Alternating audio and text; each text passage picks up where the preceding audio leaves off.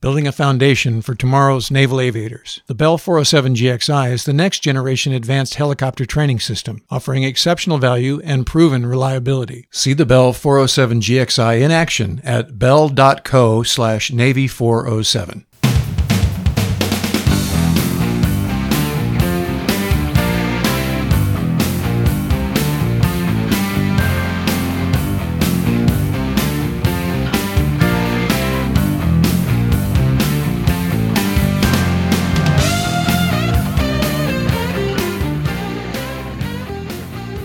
Welcome to the Proceedings podcast. I'm Ward Carroll, the Naval Institute's Director of Outreach and Marketing.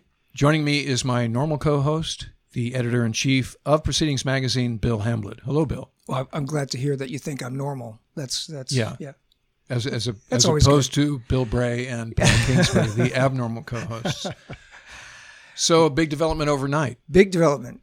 The news was that while the president visited the ships and sailors in Yokosuka, Japan, that the White House military office asked 7th Fleet to make sure that the USS John S. McCain was out of sight. And so this story is sort of unfolding as in the Twitter sphere, and Wall Street Journal had a story last night. The Washington Post had a follow-up this morning. So the Wall Street Journal photo showed a tarp over the stern of the John S. McCain. And then, as you mentioned earlier today, Rear Admiral Charlie Brown, the Navy's new CHINFO. Brand new CHINFO. He restarted the Navy CHINFO Twitter account. After 2 years of dormancy. Yeah, cold iron. And started it today to say, no, wait, that photo was not the right photo, was not an accurate photo of what was happening on the McCain when the president was in Yokosuka. The stern was not obscured during the visit. By a tarp, right. So forth and so on. Right. But there are other details that are troubling. Right. Which is the crew of the McCain was told, you guys are not invited to the Commander-in-Chief's remarks aboard WASP. Right. And as some of them, they were given a 96 apparently, and as some of them decided, hey, I got liberty, but I'd like to hear the president speak. They were turned away on the quarterdeck or on the brow because they were wearing McCain ball caps. So, as a retired naval officer, those were troubling elements. And the other thing that's happened on social media is now McCain ball caps are now like a weaponized political item, sort of an Make America Great Again ball cap, if you will. And Bill Kristol, the well-known conservative pundit, has come up with that idea, like, why don't we all wear McCain ball caps? And so this is tragic. You know, our sailors should not be political props. And it's saddening to me that would be a line item in a read ahead for a presidential visit, that you would be told, and that one ship cannot be in the president's view, that destroyer. Right. It's tragic. Well, it's well known that President Trump and Senator McCain had a public spat. They did not like each other or respect each other, I think. Both made very public remarks about each other, including the president during the presidential campaign, mentioning in one of the debates, that he didn't think that McCain was a war hero because heroes don't get captured, right? He preferred people who don't get captured. Yeah. But those of us in the Navy know that ship, the John S. McCain, is actually named for 3 generations of McCain leaders, right? The grandfather, the father, and the senator all served in the Navy admirably. As admirals. The other two were admirals. The other two were admirals, right? And so the ship was originally not named after Senator John McCain, who passed away last year, but it was named after the 2 senior McCains. Yeah. As you said, anytime the military gets used as a backdrop for politics or, is weaponized politically, it's a tragedy. It's not the way it's supposed to be. And, we'll see how this unfolds, where the original order came from. Will be interesting, who in the White House military office thought that was a good idea, that the McCain should be out of sight. You're going to take a ship that's, part of 7th Fleet, part of that Desron there in Yokosuka, and you're going to make it disappear. while the president's there. It's a commissioned U.S. Navy ship. Why would it disappear? And then you turn away sailors wearing McCain ball caps from coming on board the USS Wasp, where the president gave remarks to the fleet. So this is troubling, as you mentioned, at a number of different levels, and it's going to be interesting to see how it unfolds and the details that come out. Who knew what? As we know that Acting Secretary Shanahan said he did not know anything about this. The president tweeted that he was not aware of this and wasn't his order. But, clearly some people, at least at the 7th Fleet level, at the staff level at least, right, because they got the message, had to get this message and say, okay, well, we'll make sure that ship and the sailors are kept away from the president. So this is again, the TikTok of that will come out. Yep. And again, the Naval Institute is not involved in politics. So we won't delve on this, but it will be interesting. And these are the challenges that are very close to all of us in this era of politics in front of us at all times and so forth and so on. So if I'm a member of the McCain crew, what is this doing to my morale? What is as we're just now getting beyond, hopefully, the tragedy of the summer of 2017 and trying to forge a new identity under new leadership in our good friend Micah? What does this do? Yeah. Does this instill greater pride? Is this a forcing function of unity? Or is this going to divide the crew in ways that happen too often? I mean, we go to family events and all of a sudden a big political squabble breaks out because you find out somebody's like something, and it's really volatile. It's these are hot button issues, and we don't want to be talking about this on the mess decks or during Liberty. And it's just not fundamental to who we are. Yeah. And so this challenge is it's disappointing, and hopefully we can get past it, and we'll certainly figure out the details of who reacted in what way and who came up with that idea and so forth and so on. Those are germane because those are leadership issues and chain of command decision issues that affect the outcomes of Navy operations. Right. And Commander Micah Murphy is the CEO of the McCain, and he was a Naval Institute fellow of 2016 to 2017, served on our editorial board. Very, very smart, talented officer, and he left the Naval Institute, left his fellowship at CSIS and the Naval Institute, headed back in his track to go to sea when the McCain collision happened that summer. And suddenly he didn't go in to be XO and then fleet up to CO. He went directly in as CO and has been the commanding officer of that ship for a couple of years as they've rebuilt the ship, as they've gotten it ready to go to sea again. And we saw him last out at West in San Diego in February. He was able to come to that. So, on other news, we'll see how that develops. We'll get out of that. Just felt, again, we're not a political organization. We don't have a political affiliation or a political opinion with respect to this. But certainly felt it was something that should be discussed within the independent forum in our charter. Another interesting tidbit for the podcast audience is our first block of summer interns has arrived. This is the second year that we've done a summer internship. We have 8 in this cohort. Very hard chargers. They've been here since Tuesday. They're already starting to create content for all of our properties, digital and print. So keep your eyes on the various things that we create here to look for midshipman intern bylines. And very excited to have them here for the duration of the first block, which goes until June 21st. And then we'll roll right in the following Monday to second block and then third block.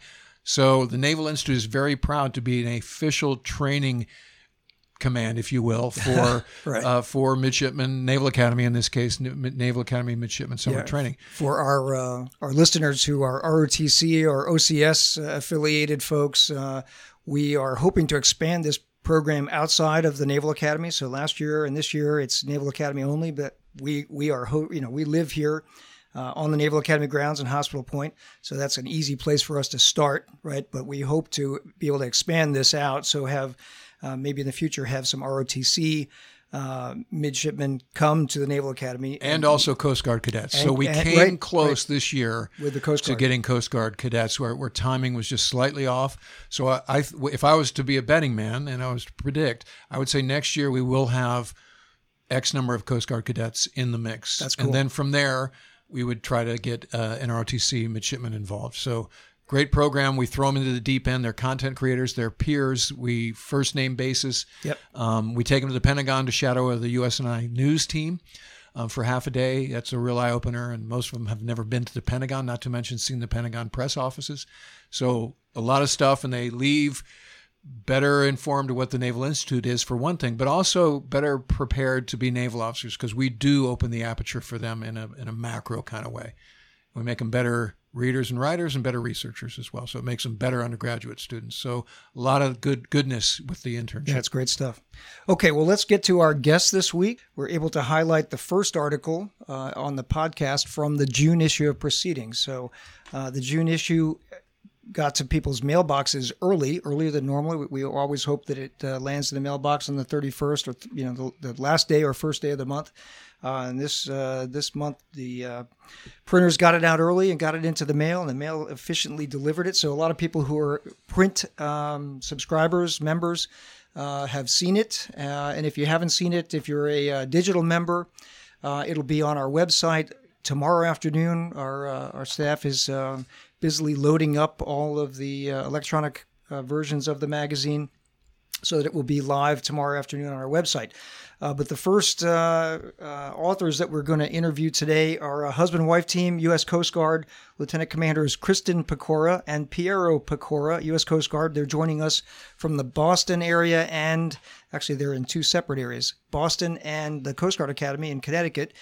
So welcome to the Proceedings podcast, Commanders Pecora. Good morning. Thanks for having us. Good morning. Hey, yeah, thanks. And you guys are in the process of PCSing. So you've been stationed in the Boston area, and you just wrapped up your household goods shipment. And Kristen, you mentioned before we came on the air that you had just signed the household goods inventory. So thanks for taking, that's a hectic day, never mind adding a podcast appearance, but thanks for taking time to do that. And Piero, you mentioned that you're down at the Coast Guard Academy going through a PXO course en route to be XO of a cutter. Right. Yep. So tell us about your current assignments and the ones that you're going to, and then we'll get to your article. Well, hold on. Before we get to that, how did you guys meet? Oh, okay. Right. So how did you guys come to be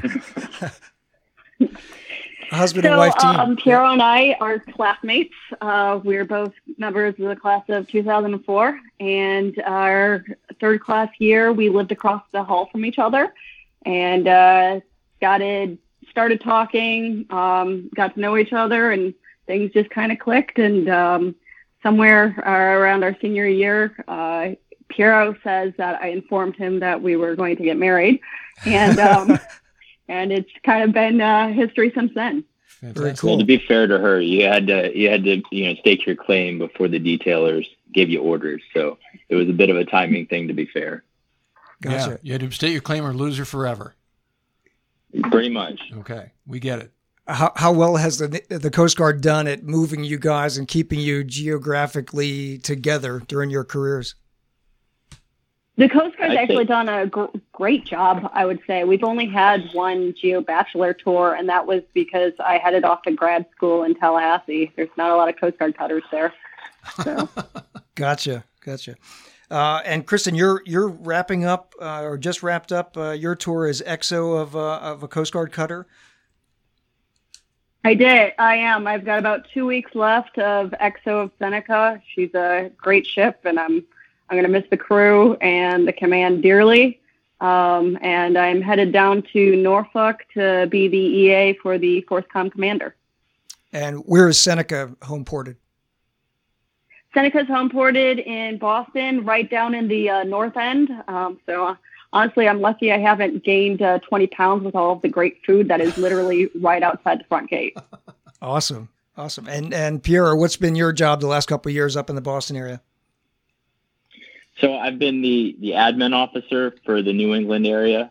So it's actually probably been a good experience prepping me to be XO of a ship. So it's the typical XO role, and it's been a good learning experience for me.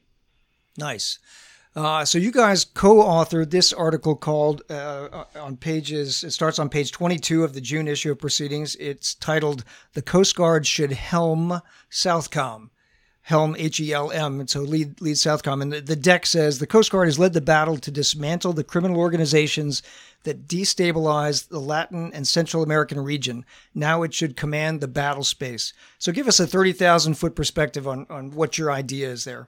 30,000-foot perspective on this is that SOUTHCOM has a very unique mission set that kind of falls outside of the national defense strategy because it's very much a nation-building AOR. And the situations that are going on in that area are directly affecting DHS missions such as Southwest Border Security.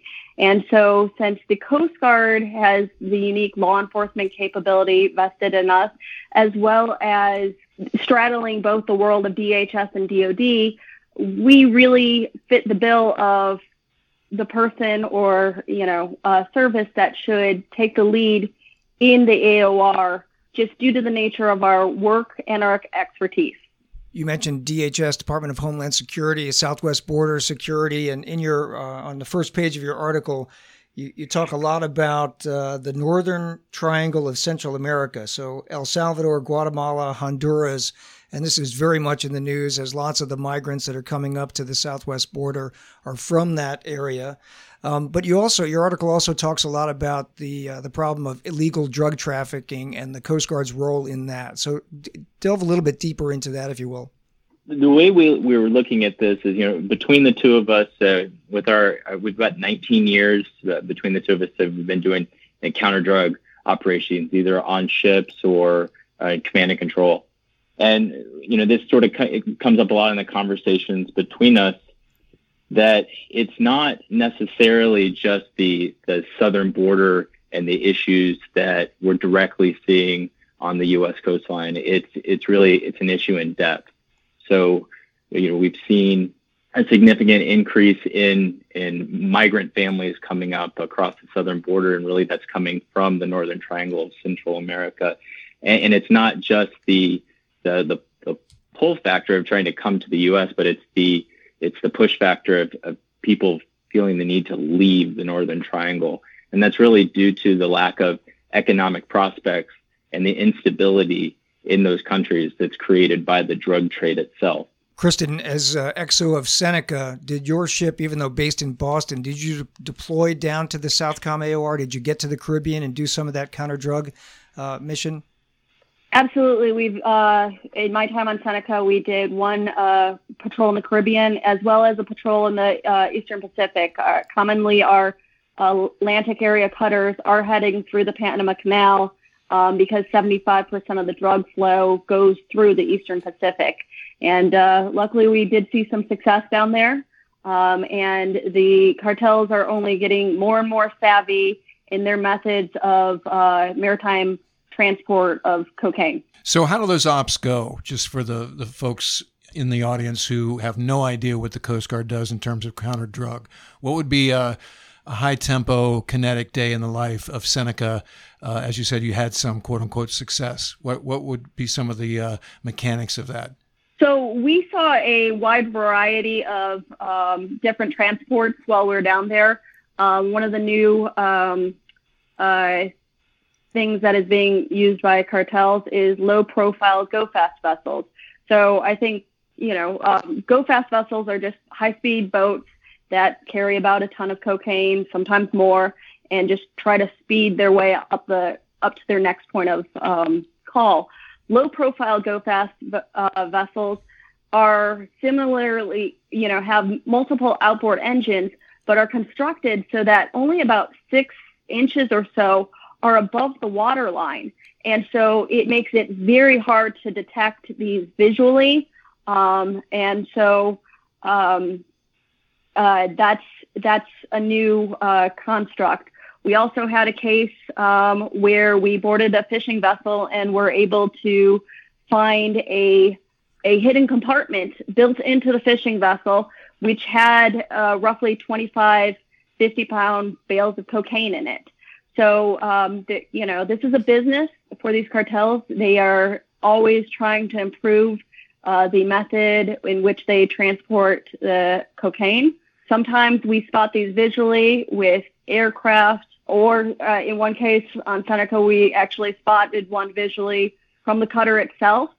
We get into hot pursuit, and hopefully, by the end of it, we're boarding these vessels and bringing drugs up onto our flight deck. So you're cruising around, and does a lookout see something, or do you get tipper information from other assets, and then you're off and running? So how does that sort of go down? So we do get information from other assets. Giat itself is our primary the primary entity for detection and monitoring of these sort of cases, and we're always in constant contact with them. And sometimes it is, visually. We didn't deploy with a helicopter, but a good amount of Coast Guard cutters will deploy with a Hitron, which is our helicopters that are authorized to shoot out engines on these go-fast vessels. So sometimes you see it visually, or through the use of maritime patrol aircraft. So we have eyes in the skies, eyes on the boat, and eyes back ashore that help us find and locate these vessels, and then we take over and do the rest. And so there's a part of your crew that's trained in the boarding and searching. That's not just a general duty for just anyone, is it? No, that the Coast Guard, as part of its law enforcement capability, has a standardized program in which we train our petty officers and junior officers to be boarding officers, go on board, conduct boardings in accordance with international and U.S. law, and ascertain where potentially drugs may be located, and then handle accordingly. That's just part of the crew? You don't have a special cadre that does that. That's baked into the capability of the crew in general? Absolutely. That's baked into any Coast Guard cutter, or any white-hulled Coast Guard cutter has that capability baked into them. Because my analog is, when I was CAG Ops, is, we had a SEAL team aboard that would do HVBSS. And so there's a very specific mission set for the special operators on board. But what you're saying is the crew, as it's not quite a secondary duty, but that's something that an OOD would wind up doing in a normal course of business. Not necessarily an OOD. We do have maritime enforcement specialists that are assigned to the cutter, and they are our law enforcement subject matter experts. But we take people who are interested in the LE program. They might be machinery technicians, they might be bosun mates, and we put them through this training. And so right on board right now, we probably have about 20 people that are either qualified boarding team members or boarding officers or pursuit members that we use part of, the crew to do this. How often do the go-fast boats either try to run away or shoot back, or, oppose the boarding? Shoot back is very, very rare. Runaway is very common. One tactic they'll try to do is throw drugs overboard so they can go faster. And that's why the Coast Guard now has, it's about a 15-year-old program at this point, but Hitron, having a helicopter shoot out its engines is a very effective way to stop the go fast. Yeah, no doubt. So the traditional go fast is like the Miami Vice, the cigarette boat, the 40-foot fountain with the twin 500 inboard outboard engines. The 6-inch profile go fast. How fast are they? It really depends. We were able to stop one. Which is a very odd, unique case that's currently being tried, as we were the first vessel to stop a empty go-fast vessel, or low-profile go-fast vessel. So the crew is actually being tried under DITFA, which is a law that was created to specifically prosecute crews that are clearly engaged in drug trafficking. Like, there is only one purpose you would be driving a low-profile go-fast vessel, and it's not for recreation. These aren't when you think of Miami Vice, those are some really nice boats.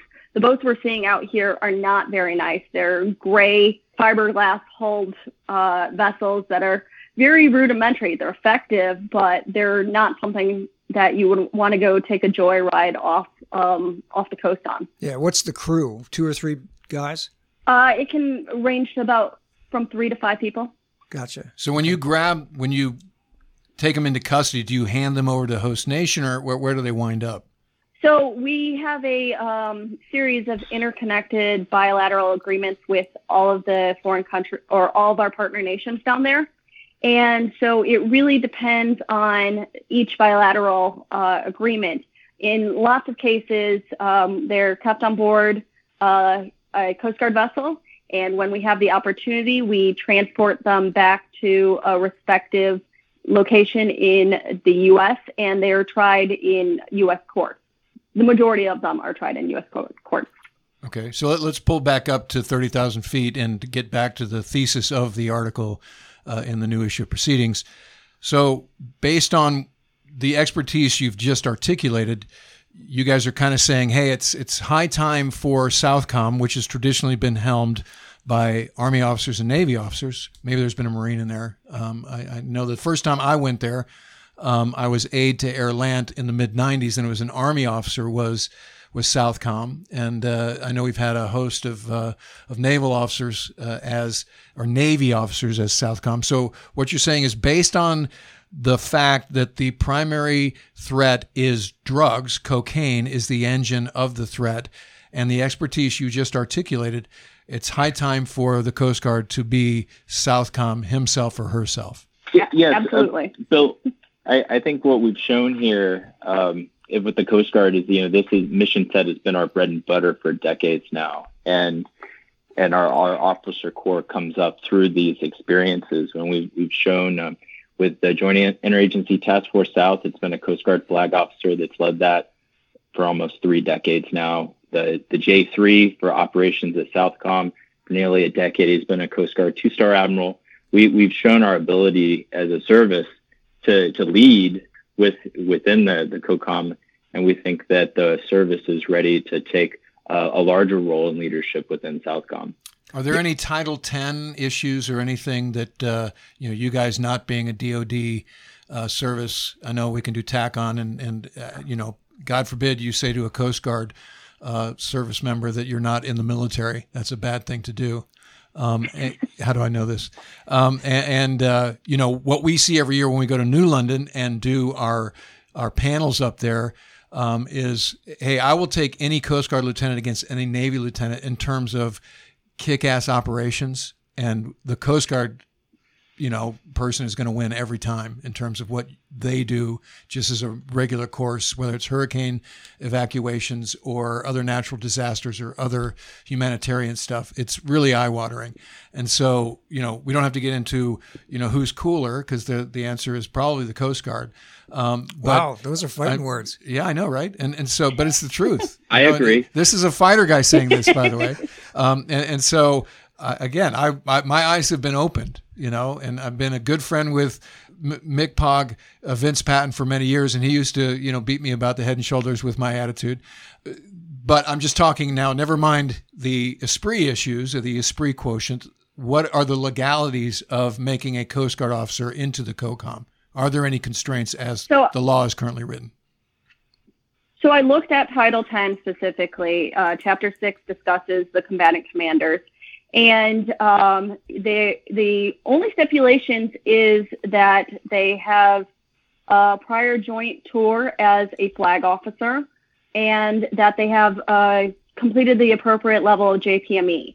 If you go into it does say that a specialty code can only be assigned to the 4 DoD services, but we have Coast Guard officers serving in joint capacities across the globe. That being said, there is also a catch-all that says the president can just declare whoever as a combatant commander if deemed in the interest of national security. So even if you could potentially, as a result, put a Coast Guard officer in charge of SOUTHCOM. You guys have we talked a lot about the counter-drug mission and the Coast Guard's core competency in that region, but in your article you also bring out some of the other challenges in the region that are sort of core competencies for the Coast Guard to address? Like you mentioned, climate change and how it's having real impacts in the Caribbean and in Latin America. And you also mentioned, humanitarian assistance, disaster relief. The Coast Guard was all over the news in 2017 when the big hurricanes hit in Puerto Rico and in Florida, et cetera. So the Coast Guard has played a big role, not just in U.S., HADR, humanitarian assistance, disaster relief, but also in that region for a long time now. What's your personal experience in that mission set? But also, talk a little bit about some of the capabilities that the Coast Guard inherently brings to those missions. For me personally, I did a tour at the 7th District staff and our response site, so our J3 side. Where's 7th District? So 7th District is out of Miami, but it covers all the way out across the Caribbean. And so it's both domestic and international in terms of region. So it's pretty much a big chunk of the whole Caribbean.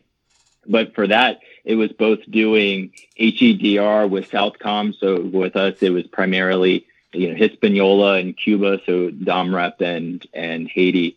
And so those are really, in that part of the Caribbean, those are really, vulnerable populations. And so especially after the earthquake, whenever we'd have a tropical storm roll through Hispaniola, it would be a full court press, both with SOUTHCOM, so Gray Forces, and with Coast Guard. And we would pretty much just split Hispaniola in half and would respond in kind. And so we get that experience in that region. It's really a joint effort between the Coast Guard with its standing role, and then with SOUTHCOM in that surge force in the direct aftermath of a storm passing. And that really shows the difference between the different mindsets. Is that with HADR, it's about bringing in a very large capacity for a short duration to just surge to the threat and deliver that initial response. Where in a DHS mindset, we do work a lot with the other agencies in DHS like FEMA, and it's definitely a different mindset. It's about building capacity at the local level domestically at the local state level, so that we bring in federal resources, only those high level resources, to where they're needed, as opposed to a top-down approach where it's relying on the federal government to do everything.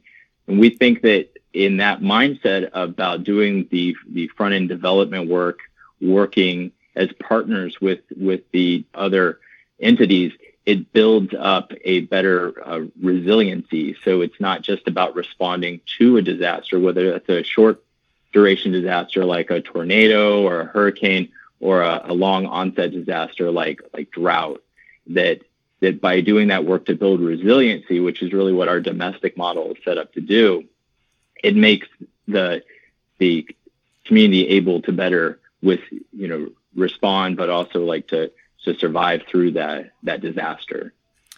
I think you hit on a sort of fundamental difference between the Coast Guard and the DoD branches of the military.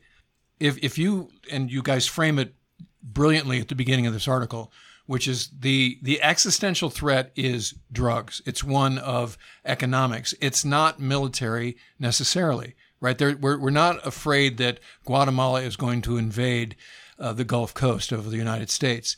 So with that being the case, what is the appropriate response, both short-term and long-term? And what is so the Coast Guard comes with a sensibility that I don't think any other branch of the service has, which we've talked about, which is law enforcement, like you just said.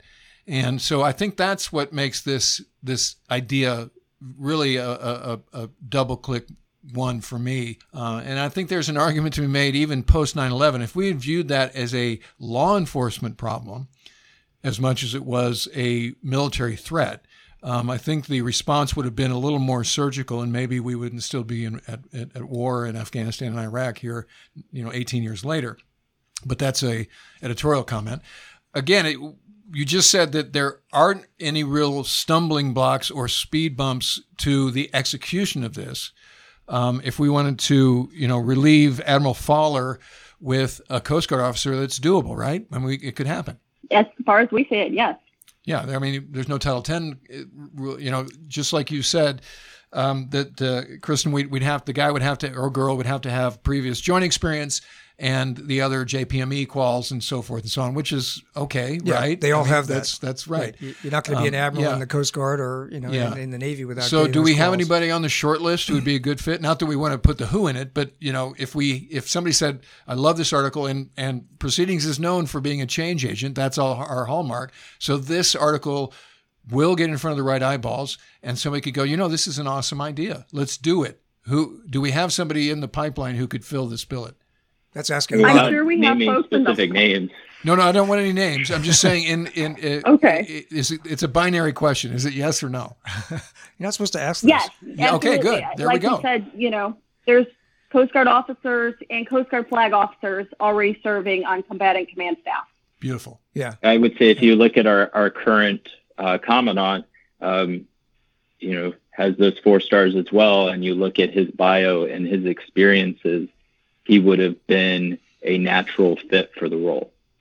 Interesting. Right. Yeah. I predict that the chair of our board, Admiral Stavridis, who served as the SOUTHCOM commander before he went to EUCOM, this was sometime in the mid-2000s, early to mid-2000s, I bet he'll read this article and get jazzed by it. Yeah. I think he's going to absolutely. be real excited about this idea. My prediction, this is going to happen. Yeah.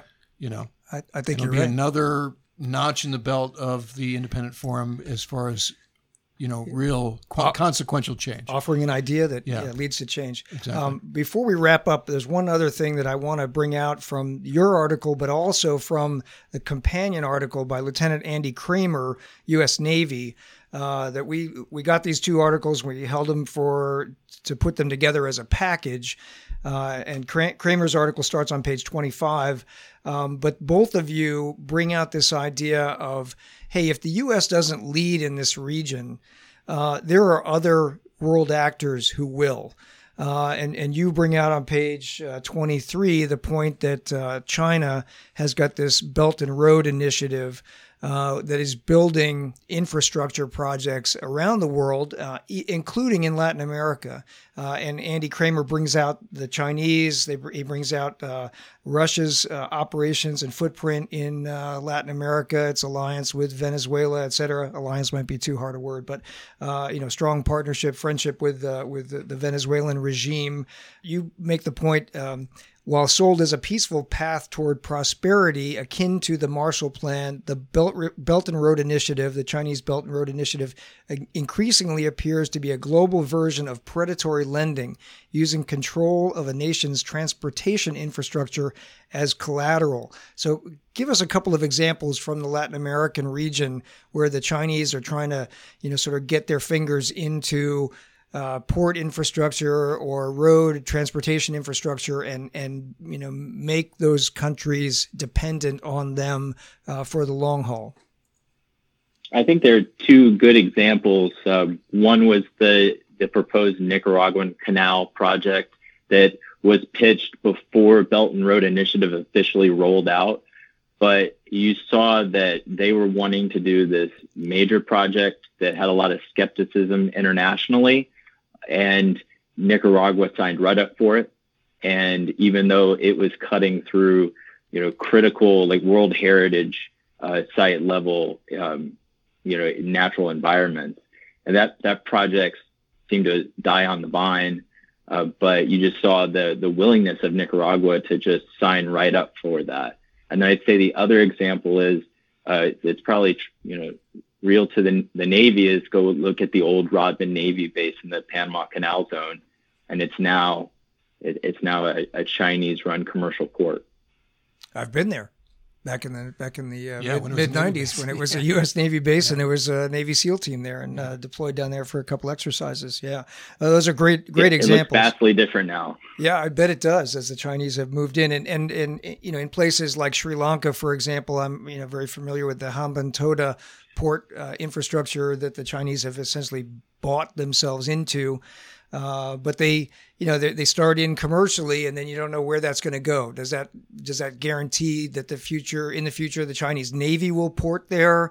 Maybe even do some infrastructure, overseas basing, those kinds of things. But the answer is yes. It's a communist country. Right. The answer is likely There's to be. no differentiation between commercial and government. Yeah.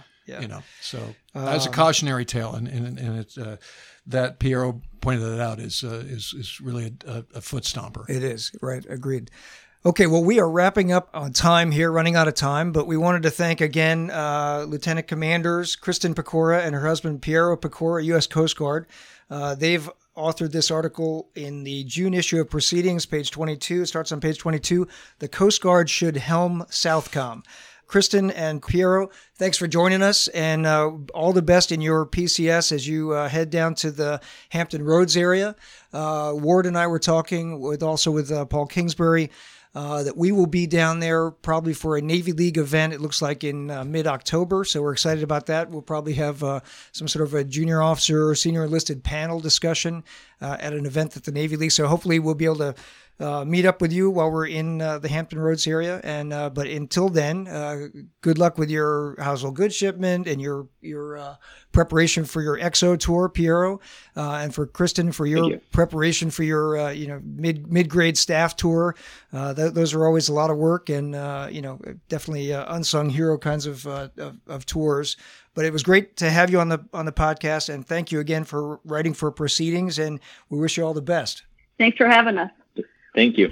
Well, that wraps up another episode of the Proceedings podcast. We'll be back again next week, where we will talk with a naval history author about a new D-Day article that is out that really it takes an interesting perspective on D-Day 1944, whether it could have even been moved up earlier in history and been carried out in 1943. The author is Vince O'Hara. We'll have him on the podcast on Monday, the 3rd of June. And until then, remember, victory begins at the Naval Institute. The Proceedings podcast is brought to you by the Bell 407 GXI, a helicopter bringing advanced training technology, best value in life cycle sustainability to the next generation of naval aviators. See the Bell 407 GXI in action at bell.co/Navy407.